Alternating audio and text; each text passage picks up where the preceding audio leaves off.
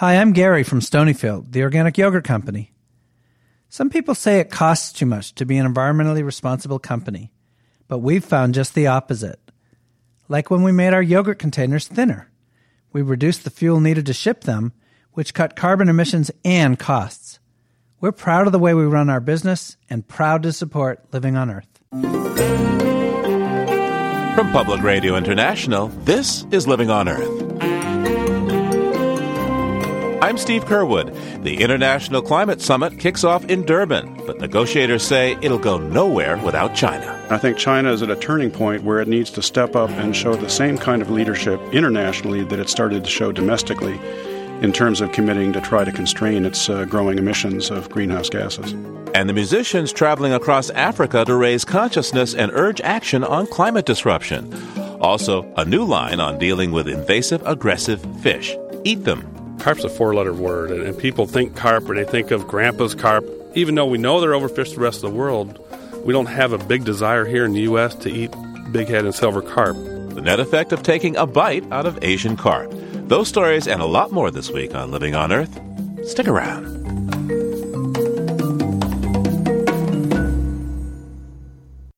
Support for Living on Earth comes from the National Science Foundation and Stonyfield Farm. From the Jennifer and Ted Stanley Studios in Somerville, Massachusetts, this is Living on Earth. I'm Steve Curwood.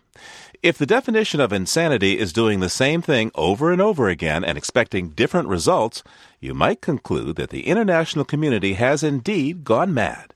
Every year, negotiators convene to debate urgent steps they must take to tackle rising greenhouse gas emissions and the increasingly real climate disruption they're causing. The nations keep making agreements to cut emissions. Almost 20 years ago, there was the Framework Convention, then the Kyoto Protocol, the Bali Action Plan, the Cancun Agreements. But despite all the talk, emissions keep rising. Now the climate caravan has rolled into Durban, South Africa, and we turn to longtime observer Alden Meyer of the Union of Concerned Scientists to learn what possible progress we could see this time around. Welcome to Living on Earth, Alden. Hi, Steve. Good to be with you. Tell me, what are the goals for these upcoming climate talks in Durban? Two things. First of all, we would need to make progress on the decisions made last year at the Climate Summit in Cancun. Things like actually getting a green climate fund up and running to provide assistance to developing countries for reducing deforestation, deploying clean energy technology, and adapting to the impacts of climate change that many of them are already starting to experience. Second, we need to have a political deal on the long-term future of the climate regime. And without some framework and some agreement for how we're going to build on Kyoto, bring in countries like the U.S. and China that don't have obligations under Kyoto, and create a more ambitious and comprehensive regime, it's likely that even the European Union will have a hard time signaling in Durban that it's willing to stay in the Kyoto Protocol long-term. Let's talk about the Kyoto Protocol. The first commitment period of Kyoto is set to expire at the end of 2012. What will happen after that? Well, the Kyoto Protocol will continue, of course. There's nothing to end that, but without any countries having binding commitments beyond 2012, it becomes kind of a hollow shell. The Europeans have said they are willing to stay in Kyoto. Countries like Japan, Russia, and Canada have signaled very clearly over the past year or two that they're not willing to stay in the second commitment period of Kyoto beyond 2012. They want to see it replaced by a more comprehensive and ambitious treaty that includes the U.S., China, other major developing countries. And the United States has made it very clear that without clear signals from developing countries that they will accept legally binding commitments at the end of the day, the U.S. might be prepared to block such a mandate coming out of Durban. So what do you see as the role of China in these talks? China plays a key role in these talks because, of course, it's overtaken the United States now as the world's number one emitter of carbon dioxide and other greenhouse gases, and also because its emissions are increasing rapidly. It also, of course, is putting a lot of money into clean energy technology, solar, wind, advanced vehicles and batteries, etc. And I think China is at a turning point where it needs to step up and show the same kind of leadership internationally that it started to show domestically in terms of committing to try to constrain its growing emissions of greenhouse gases. China has said that no, it's not going to do anything unless the U.S. is involved publicly. Privately, are they more flexible, do you think? Well, I think China has been indicating more flexibility, not to the U.S. necessarily, but to the European Union, who is the sort of lead country here negotiating the future of Kyoto with the developing countries. And there has been some signals behind the scenes, we understand, from those private conversations of some flexibility from China. China acknowledges that it is going to have to take on greater responsibility over time, as it is now the world's largest emitter. And what role do you think the world's economic woes are playing in these climate negotiations? Well, it's, I think, a distraction on a number of fronts. One is, of course, on the climate finance front. When you're struggling in Europe to save the euro and prevent the collapse of economies like Greece and Italy, you have a hard time thinking about raising more money. But to their credit, they are talking about that, and they do have political support in the European Union for going forward on climate finance. Second, of course, when you're facing economic hard times, it makes it hard to think about lifting the level of ambition in terms of emissions reduction and mitigation actions. And third, and this is also important, the fact that many of the European leaders who have traditionally been champions on this issue and pushing for progress are distracted politically by their internal crisis. So leaders like Prime Minister Cameron of the UK or President Sarkozy or Chancellor Merkel have other bigger fish to fry on their plates, and they're not putting the kind of time and attention in that Europe did, for example, in the run-up to Kyoto or in some of the other key meetings. What about the United States? What do you see as the role of the United States in these talks? Well, I mean, the U.S., of course, is not under Kyoto. We don't have a binding commitment, and of course that has rankled a lot of the rest of the world. We clearly have the technology and the wherewithal to reduce our emissions if we put our mind to it. But of course, the U.S. is hobbled by the domestic political debate where many in the Republican Party and even some Democrats question the reality and the urgency of climate change and whether we have to move forward. And the administration knows it would be very difficult to get, for example, 2/3 of the Senate to ratify a binding treaty anywhere in the near term. So they don't have a lot to bring to the table in terms of higher ambition of emission reductions or greater financial contributions for developing countries. And yet they're trying to shape the outcome of the talks to their liking. 20 years into this process, Alden Meyer, are you pessimist and optimist? I am a cautious optimist because I think I have to be to stay in this business. Otherwise, I go crazy. You really have to look at some of the positive trends. The fact that investment in clean energy technology worldwide is increasing at double-digit rates every year. Costs of wind turbines, photovoltaics, other clean technologies are falling. So there are bright spots. But the problem is, of course, they're not enough and fast enough to deal with the science and the physical crisis that the climate system is facing. So that's the pessimistic side. But you either stay in this game and keep fighting for progress where you can make it, or you hang up your spurs and go home, and I'm not ready to do that yet. Alden Meyer, thank you so much. Thank you, Steve. Alden Meyer is Director of Strategy and Policy for the Union of Concerned Scientists.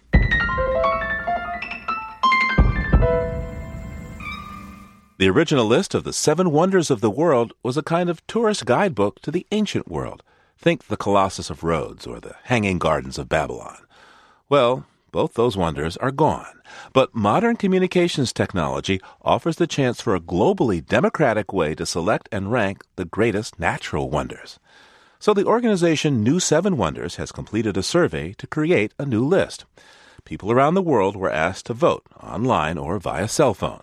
The response was so huge, particularly from Asia, that a final tally of those cell phone votes is still being verified.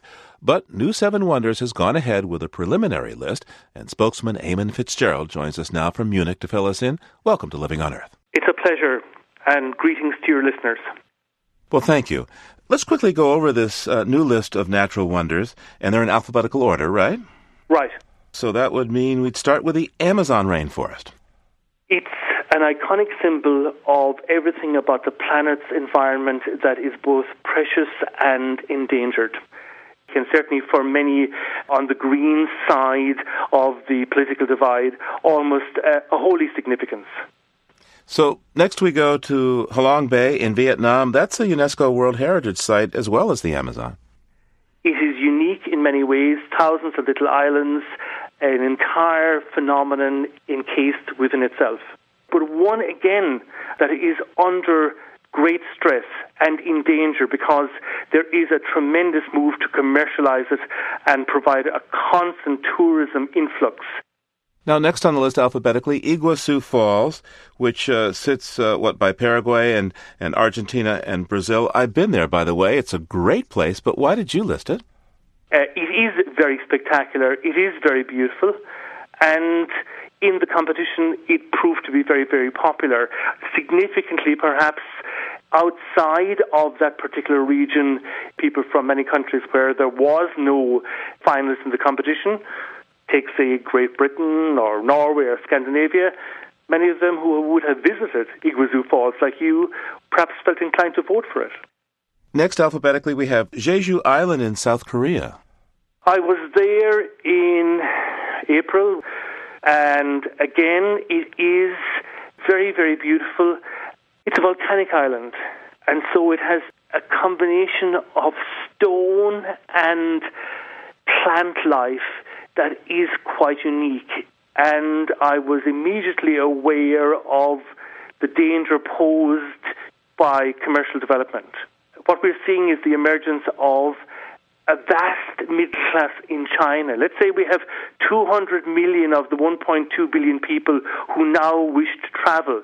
Some of them will obviously go to Boston, some will go to Venice, some will go to Munich, and a lot will explore the immediate neighborhood in Asia. And Jeju Island will be one of the places where they will go. In Indonesia, there's Komodo National Park. And what's so beautiful about Komodo National Park? Beauty is in the eye of the beholder. I think the thing here is the fascination with the world's largest lizard, which is a fearsome creature. And there's something spectacular about the animal, and its home is just someplace that is magnetic.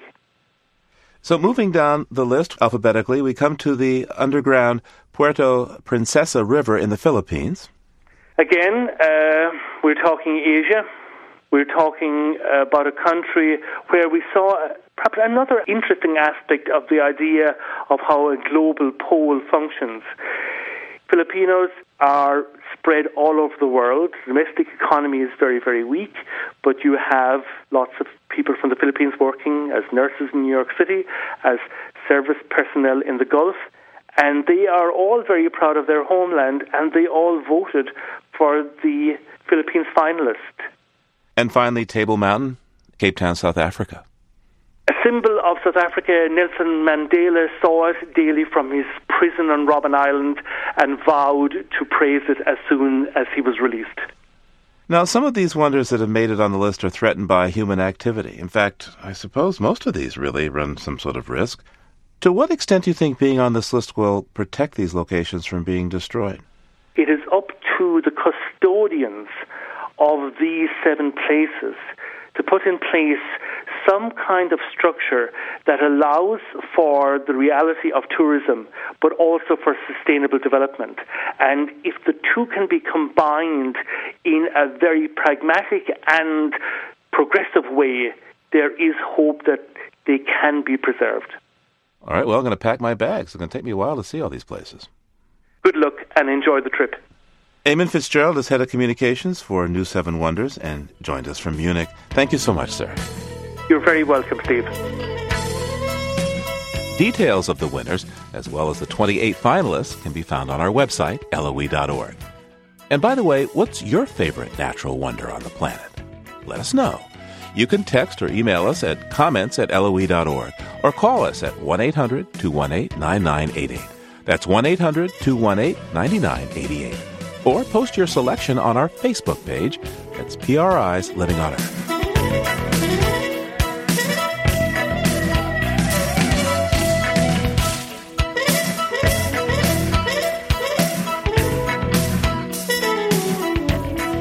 Just ahead, we continue our series Go Fish, striving for sustainability, with a taste of how a problem might become an asset.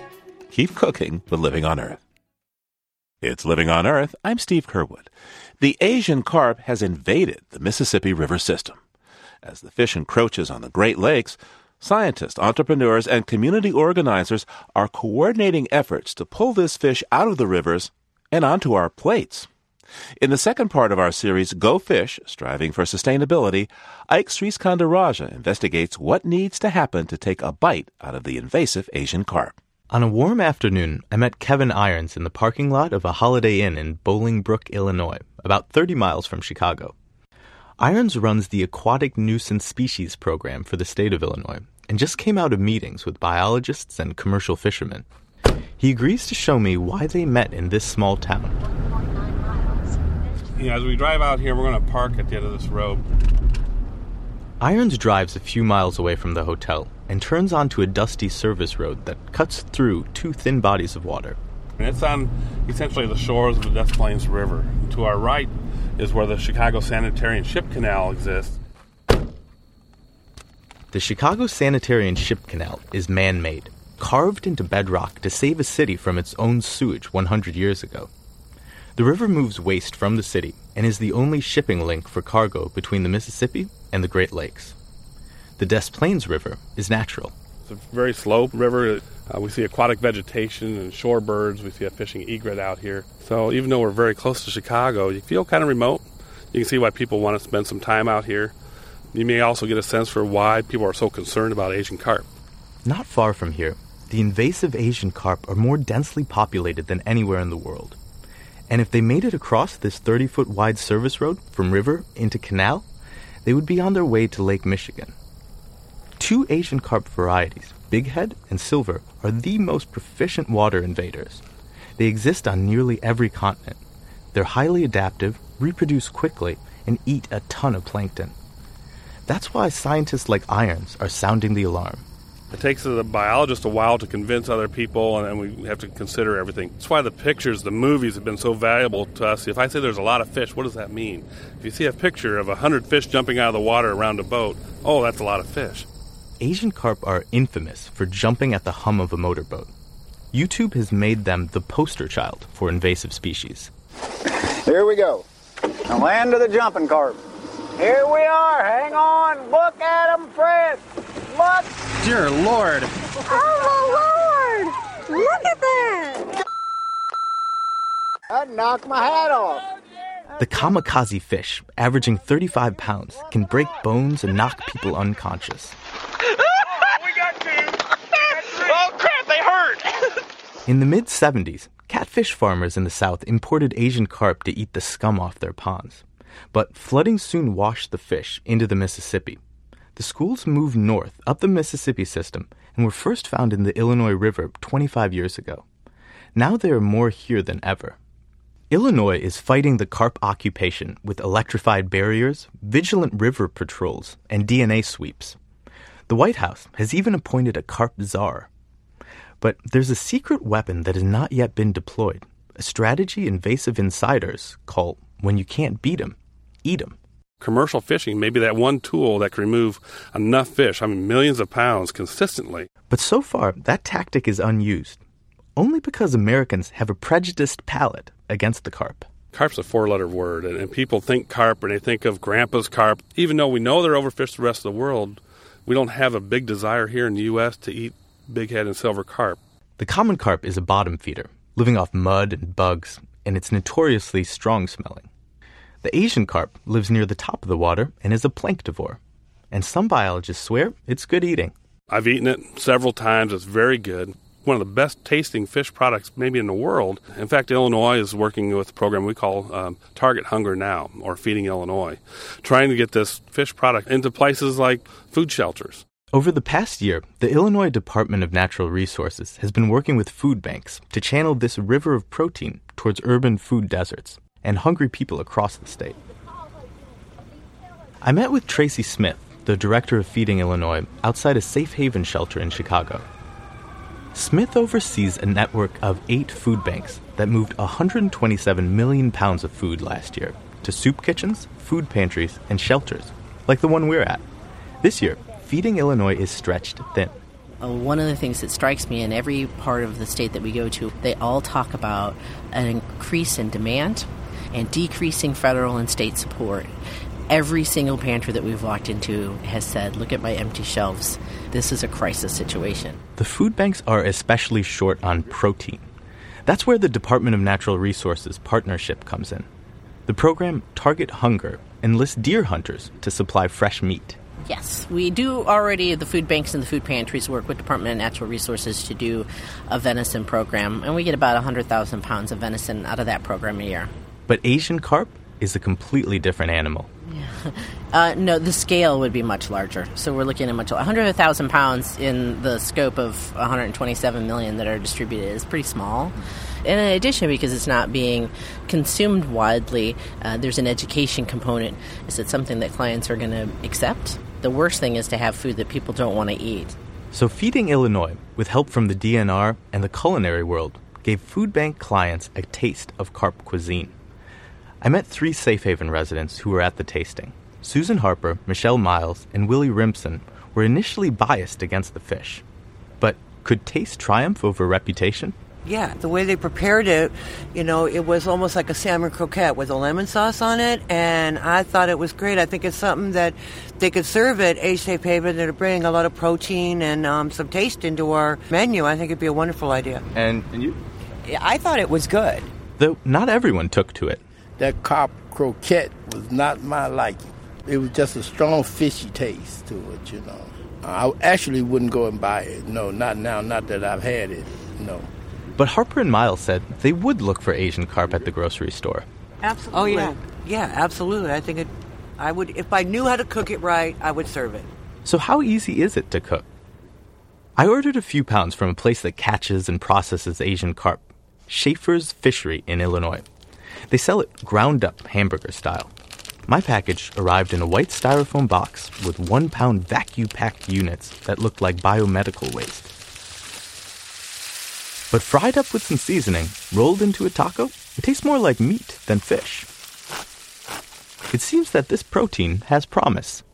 That's why Tracy Smith, back at Feeding Illinois, is figuring out the business of getting this product into the pantries. The unique thing about Asian carp is that they're not using it commercially in the United States right now. And so in order to use it for humanitarian purposes, a whole infrastructure really has to be built up to do it. That means hiring fleets of fishermen, processors, distributors. You also have to pay people well enough that it's worth it for them to get involved in that process. And for that to happen, there has to be enough people who want to eat this stuff. But how do you sell something that has a bad reputation? Well, that's what marketers do. What do I do specifically? High-level creative strategy. High-level creative strategy. Yeah.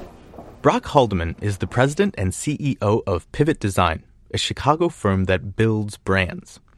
I wanted to know what a carp campaign might look like. So before we met, I sent him a dossier of facts that I thought would be helpful, like how carp's a lean protein, high in omega-3, low in mercury.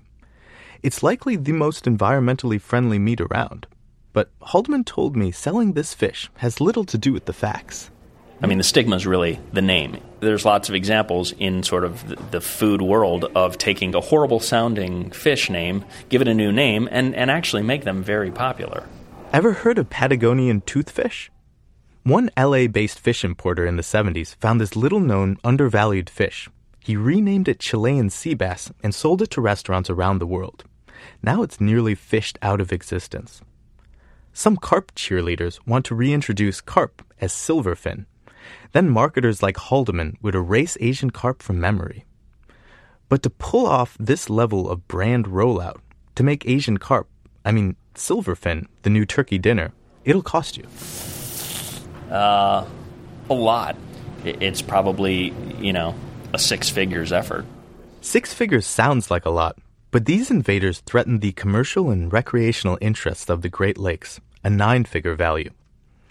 Millions of dollars can buy influence, evangelists to push your product into the market. I asked Midwestern rapper Juicebox if he could put the message to music. Throw it to the song. Don't call it carp, don't call it carp.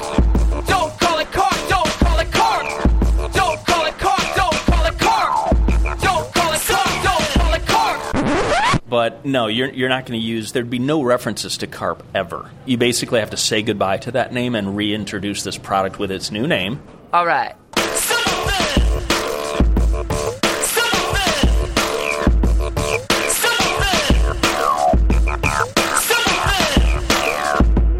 If marketers, fishermen, biologists, and a rapper have their way, it might not be too long before there's a silverfin invading a grocery store near you. For Living on Earth, I'm Ike Sriskandarajah.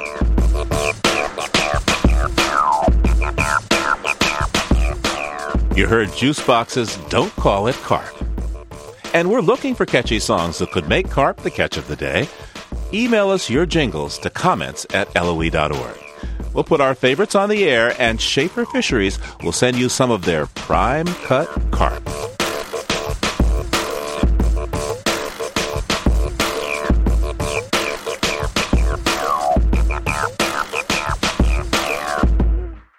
Parkinson's disease afflicts some 700,000 Americans.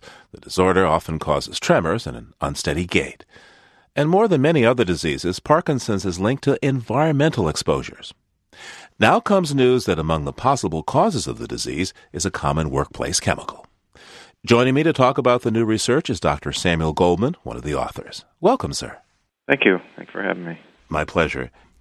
Your study is really interesting. You looked at twins, where one brother has the Parkinson's disease and one doesn't. And you then reconstructed a detailed work history for them, any place they'd worked for more than 6 months since they were 10 years old. What did you find? We found that the twin who was exposed to a compound called trichloroethylene, or TCE, had a more than six-fold increased risk of having Parkinson's disease than their unexposed co-twin. And then there were also some other solvents that we looked at as well, including one called PERC, or perchloroethylene, which is the most common dry cleaning solvent, and that was also associated with a markedly increased risk of Parkinson's. What if they had been exposed to TCE or PERC? Exposure to TCE or PERC was associated with a nearly ninefold increased risk of Parkinson's disease.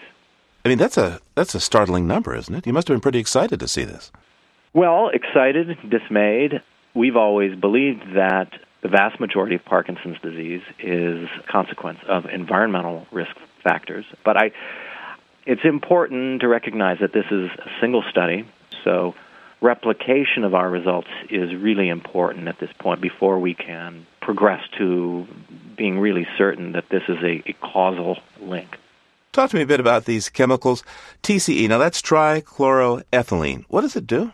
TCE was extremely widely used. It still is, but not so much as 30 years ago. So it would be used now primarily for degreasing of metal parts in manufacturing. And in fact, it's in a broad range of consumer products and has been for decades. And actually up through the 1970s, TCE was used to decaffeinate coffee. It's been used as a general anesthetic.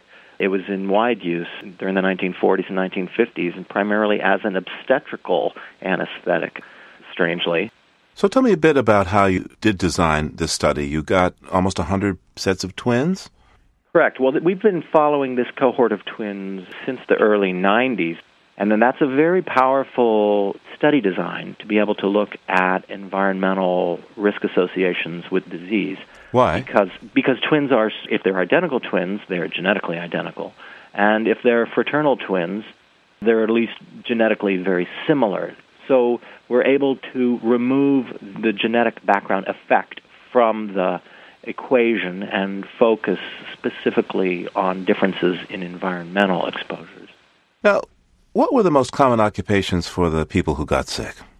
The most common occupational exposure settings for TCE and PERC were among electricians and dry cleaners, as well as people who repaired industrial machinery and artists. Artists? Artists use solvents commonly. Of course, art is a career. It's also a hobby. What hobbies were people most at risk of getting Parkinson's from this toxic exposure? The hobbies that we observed were people working in carpentry, artists, again, people who worked in photography in particular. But oftentimes it's in the household settings where exposure levels can be exceedingly high because there is no one enforcing a regulatory maximum or protective equipment in the home.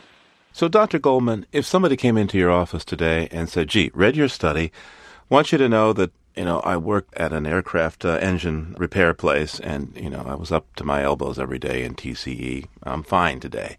what would you tell him he could do to help keep from getting Parkinson's? I would love to be able to offer some advice, but currently there really is no way that we're aware of to delay or prevent Parkinson's disease. I think the most important thing we can do right now is to replicate this observation, and if it's found to be consistently observed link between exposure to these compounds and Parkinson's disease, I would hope that the funding agencies would really get behind this work and help us move it forward. And what are we to make of the fact that so many environmental contaminants seem to be linked or even perhaps cause Parkinson's disease? There are earlier studies that have shown that several pesticides cause it by destroying brain cells. And research also points to what? Some heavy metals like manganese?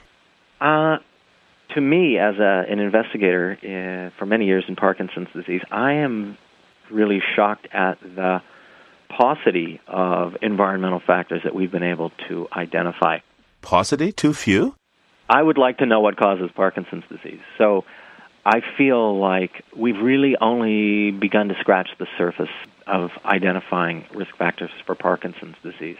What's really interesting about Parkinson's is that there are very few naturally occurring disease clusters. When you find a cluster, it's a good sign that there's likely to be a shared environmental determinant in those people. But there are very few naturally occurring clusters of Parkinson's disease. So that implies that the environmental factors that go into causing Parkinson's disease are likely spread out over a very long period of time and may be different in everyone.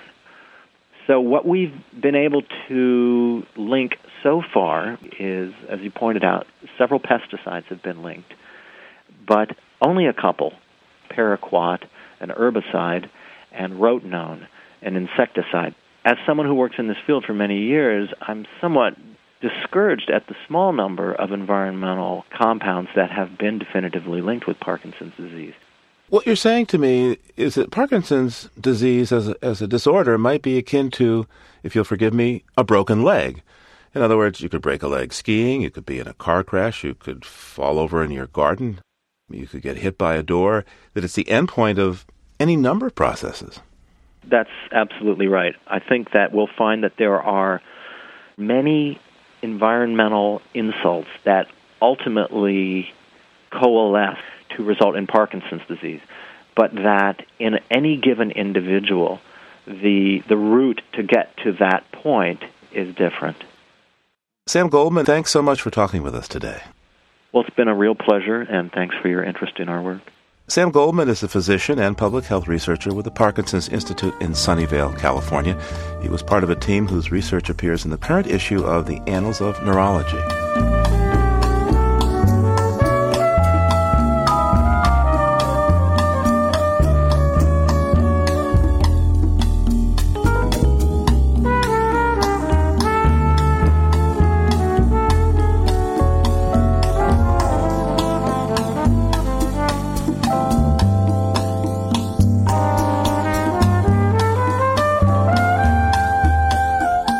Coming up, just in time for the holiday season, we visit a farmer who preaches, "Let us eat weeds." Stay tuned to Living on Earth.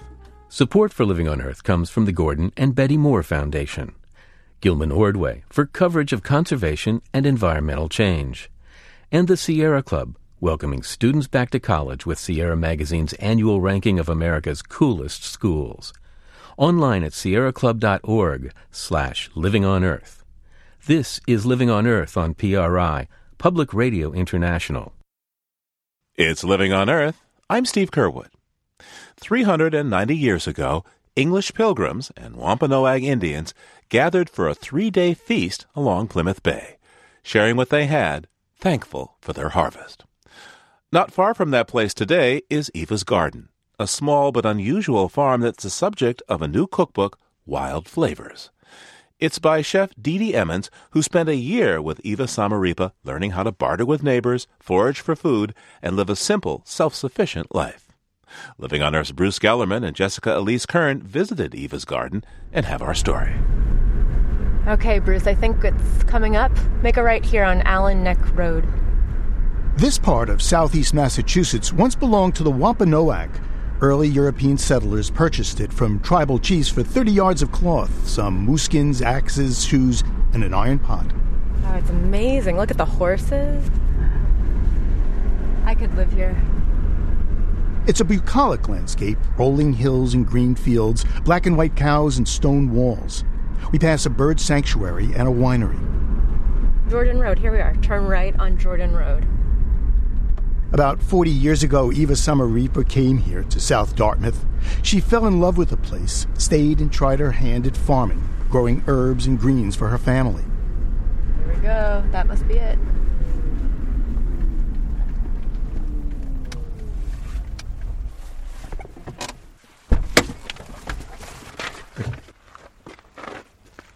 Today, Eva's home garden has grown into a commercial boutique farm. She raises 250 different kinds of organic vegetables and herbs. She sells them to restaurants from New York City to Portland, Maine. Eva built her home herself. 2 stories, blue shingles. Cords of wood stacked high in neat piles. Well, look at all this wood. Boy, they're prepared. Hello? Hi, I'm Dee Dee. Hey, nice try. That's Jessica. I'm Jessica. Hi, I'm Bruce. Okay. Yes. Dee Dee Emmons was one of those chefs who bought Eva's greens. Over the years, they became best friends, sharing recipes and swapping stories. Dee Dee writes about some in her book, Wild Flavors. Eva and Dee Dee could pass for mother and daughter. The same high cheekbones and dimples, frizzy hair topped by floppy knit hats, which they wear even indoors. Do you guys want anything to drink? I have lemongrass or lemon verbena. Dee Dee, we should bring along... Eva sets out cups. She has farmer's hands, hardworking and strong. Dee Dee pours the tea. Lemon verbena has a lot of healing qualities, as do most herbs. So. Dee Dee teaches cooking to inner city kids. She started Haley House Bakery Cafe in Boston. It's run by people once homeless or in prison. But she spent most of last year at Eva's garden. How did you meet her? She sent me a fax. I was opening a restaurant, and it was the 3rd restaurant that I had opened in Boston. And she had written in the margins saying, "Good luck with your restaurant." And I was so tickled and flattered that she even knew me. I had been hearing about her for years in restaurants. When you were writing this book, she was front and center in your mind? This was about her farm and your recipes, your food? How did you get the mix? Well, I originally thought I could write about the inner city youth that I teach and Eva at the same time in a book. And I tried to work with that for a while. And then it just came to me that I had to choose one or the other. And I really wanted to write about Eva while she was still farming. I mean, she's 70 now. And there was so much that I wanted to capture here that I just had to I decided for this book, I would focus on Eva. You know, she's kind of a back to nature kind of a farmer, but it's like way back to nature.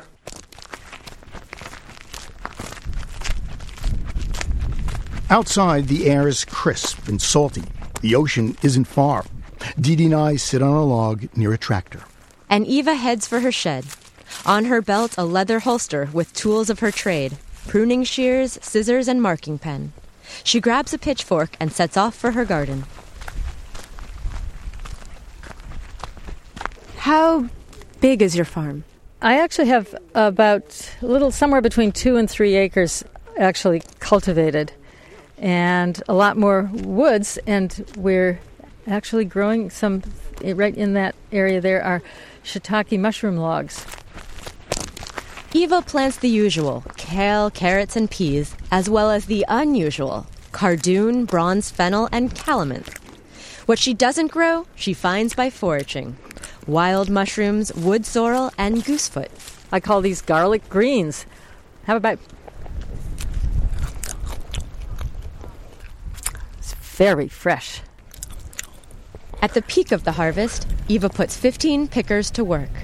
Now she's prepping her raised beds and fields for the winter. She takes her pitchfork and heads for a stand of tall, dry stalks and starts hacking away. She says they're sunchokes, or Jerusalem artichokes. So this area was actually, we never planted any of these this year. They were all leftover. We thought we had taken every single one out from the previous year. And nevertheless, we hadn't, and they all grew back. All of this work for just those little tiny roots? We're hoping to find some more bigger tubers. These are called tubers, these little underground parts. See, there's a pile over there of the stalks. It's the compost pile, covered in weeds. Weeds are vilified by most gardeners, but glorified by Eva. This is interesting, too. On the compost pile here, this is a big compost pile. This is not the kitchen garbage one. And on it we put all the weeds that we pull up and plants that are finished and spent and done. And a lot of them will start growing again on here or sow their seeds. And here we have some really nice chickweed, alias stellaria, which is looking beautiful on the compost pile. And some, I saw some, look at the size of that. This is a weed, but the leaf is at least an inch long. And I'm going to eat it because it's so good. Straight from the compost pile. Straight from the compost. Eva turns the invasive plant in the field into a savory snack. But Chef Dee Dee Emmons says it's in the kitchen where Eva really cooks. Oh, wow, look at this compact kitchen. It is the most compact kitchen. You could feed an army in here, and it's a kind of a galley kitchen. It makes you feel like you're on a ship, doesn't it? Yeah, if I stand in the middle and stretch my arms either side, that would be the width. And it stores so many pieces of equipment you wouldn't believe. You could do anything that you could imagine. And here she's got all kinds of food mills and processors, and there's more storage way back up here.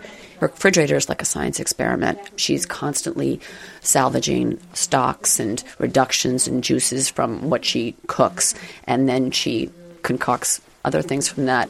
In the fridge, we have some pickles that we made when cucumbers were abundant, and actually the pickles are gone, but I saved the pickle water to use as salad dressing and for pickling other things. In here, sassafras root, which I think makes the greatest sorbet when you combine it with rum and maple syrup. And you can smell it. It smells like root beer. And what I like about her fridge is that there aren't any like bright yellow and red labels from companies. I mean, everything here is just in jars and plastic containers and bags. And there's venison marinating in beer, which is stale beer left over from a party at another farm down the street.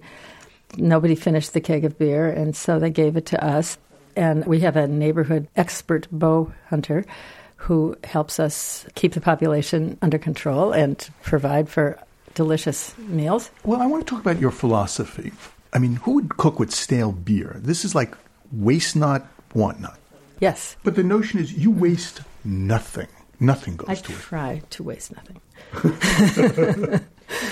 Did you start off saying consciously, I want to live sustainably, I want to live with a low carbon footprint, or was this just who you were? It just evolved.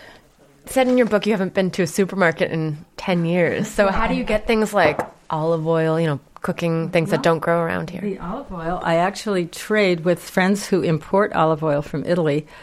And they have free picking of greens in my garden anytime. And whenever I run out of very good olive oil, they replenish. And right then, as if on cue, there's a knock on the back door. It's Felicity Forbes Hoyt, Eva's neighbor from just down the road. She's got Wellingtons on her feet and a basket in her hand. She's very generous with her produce. And so her neighbors come and get salad whenever we are hungry. So you can just come right over here and grab some greens and say, thanks, Eva? Yep, exactly. What do you give her in exchange? Well, my husband clams on, and sometimes we bring clams. Sometimes I do a little transport help. Sometimes we're friends. And Felicity Forbes Hoyt heads out to pick some greens in Eva's garden. And those clams her husband barters, they may have come from the very same bay the Wampanoag gathered theirs for that first thankful feast. For Living on Earth, I'm Bruce Gellerman. And I'm Jessica Elise Kern.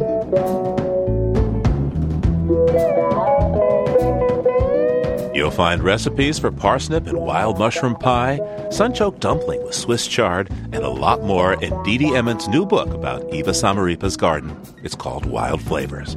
You'll find a link and photos at our website, LOE.org.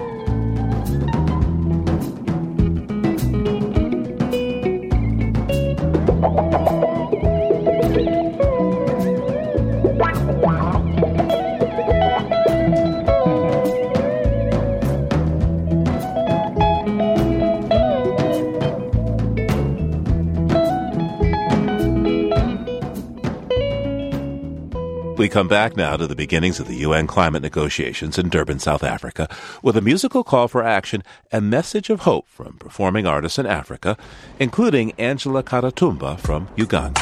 Yo, this is a message for everybody. Let's get together and save Mother Nature.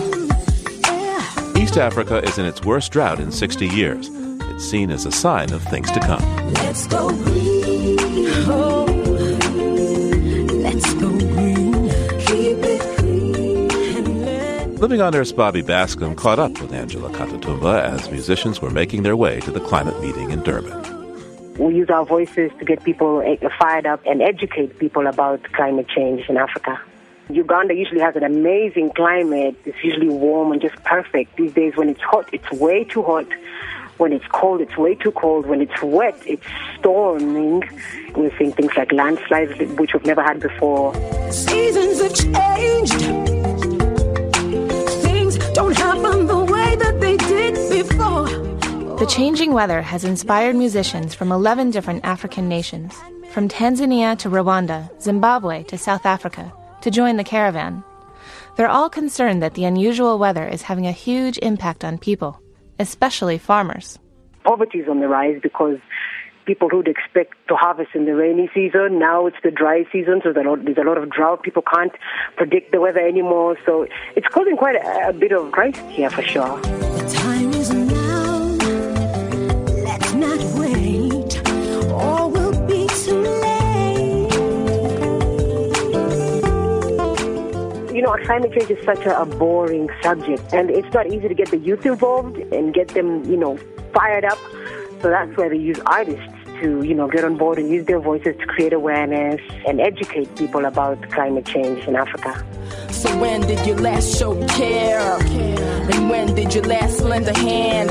Let's plant trees, stop littering the streets, and let all the garbage go into recycle bins. And I like to see a world without global warming. Forget the past mistakes, we're moving forward. No turning back now that we got full warning. It's up to us, I hope you keep your mind open. Oh, the reaction is amazing. Personally, youth that I've appealed to and created awareness to, I've started youth programs at school where they're recycling, they're planting trees. So yeah, it's pretty much been successful using artists and the message to the youth. As much as the Western world is filthy in the sky, we're filthy on the ground. Like littering is out of this world. You could walk miles and miles before you see a garbage can.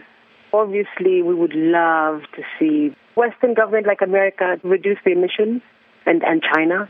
We also need government to include climate change programs in schools because this is an ever-growing, very serious problem. More than 25 bands are joining Angela on the tour. One of them is Green Malawi, led by Ben Mkamba. Oh, it's a beautiful day. Who breathes from the beautiful rivers? Fresh air from evergreen mountains. Birds in the trees singing sweet, sweet songs. In my home, this town. You're beautiful, Africa. You're wonderful, Africa. I love you. A lot of people in Africa can see something as strange about the weather, but when the Caravan of Hope came through, they were finally able to put a name to it. As climate change negotiators meet in Durban, the artists hope their music will inspire governments to take action. For Living on Earth, I'm Bobby Bascom.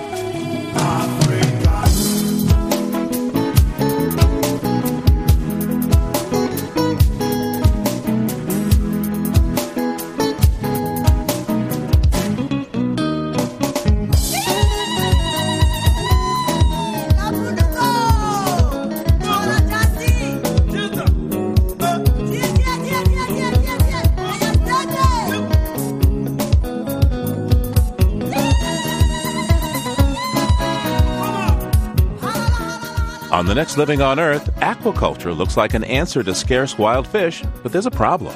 We've pretty much outfished all of the main commercial fishes in the ocean. So what we're doing now is we're harvesting their food just so we can grow fish in aquaculture settings. So it's not the most sustainable practice. Harvesting cafeteria leftovers, though, could help. That's next time on Living on Earth.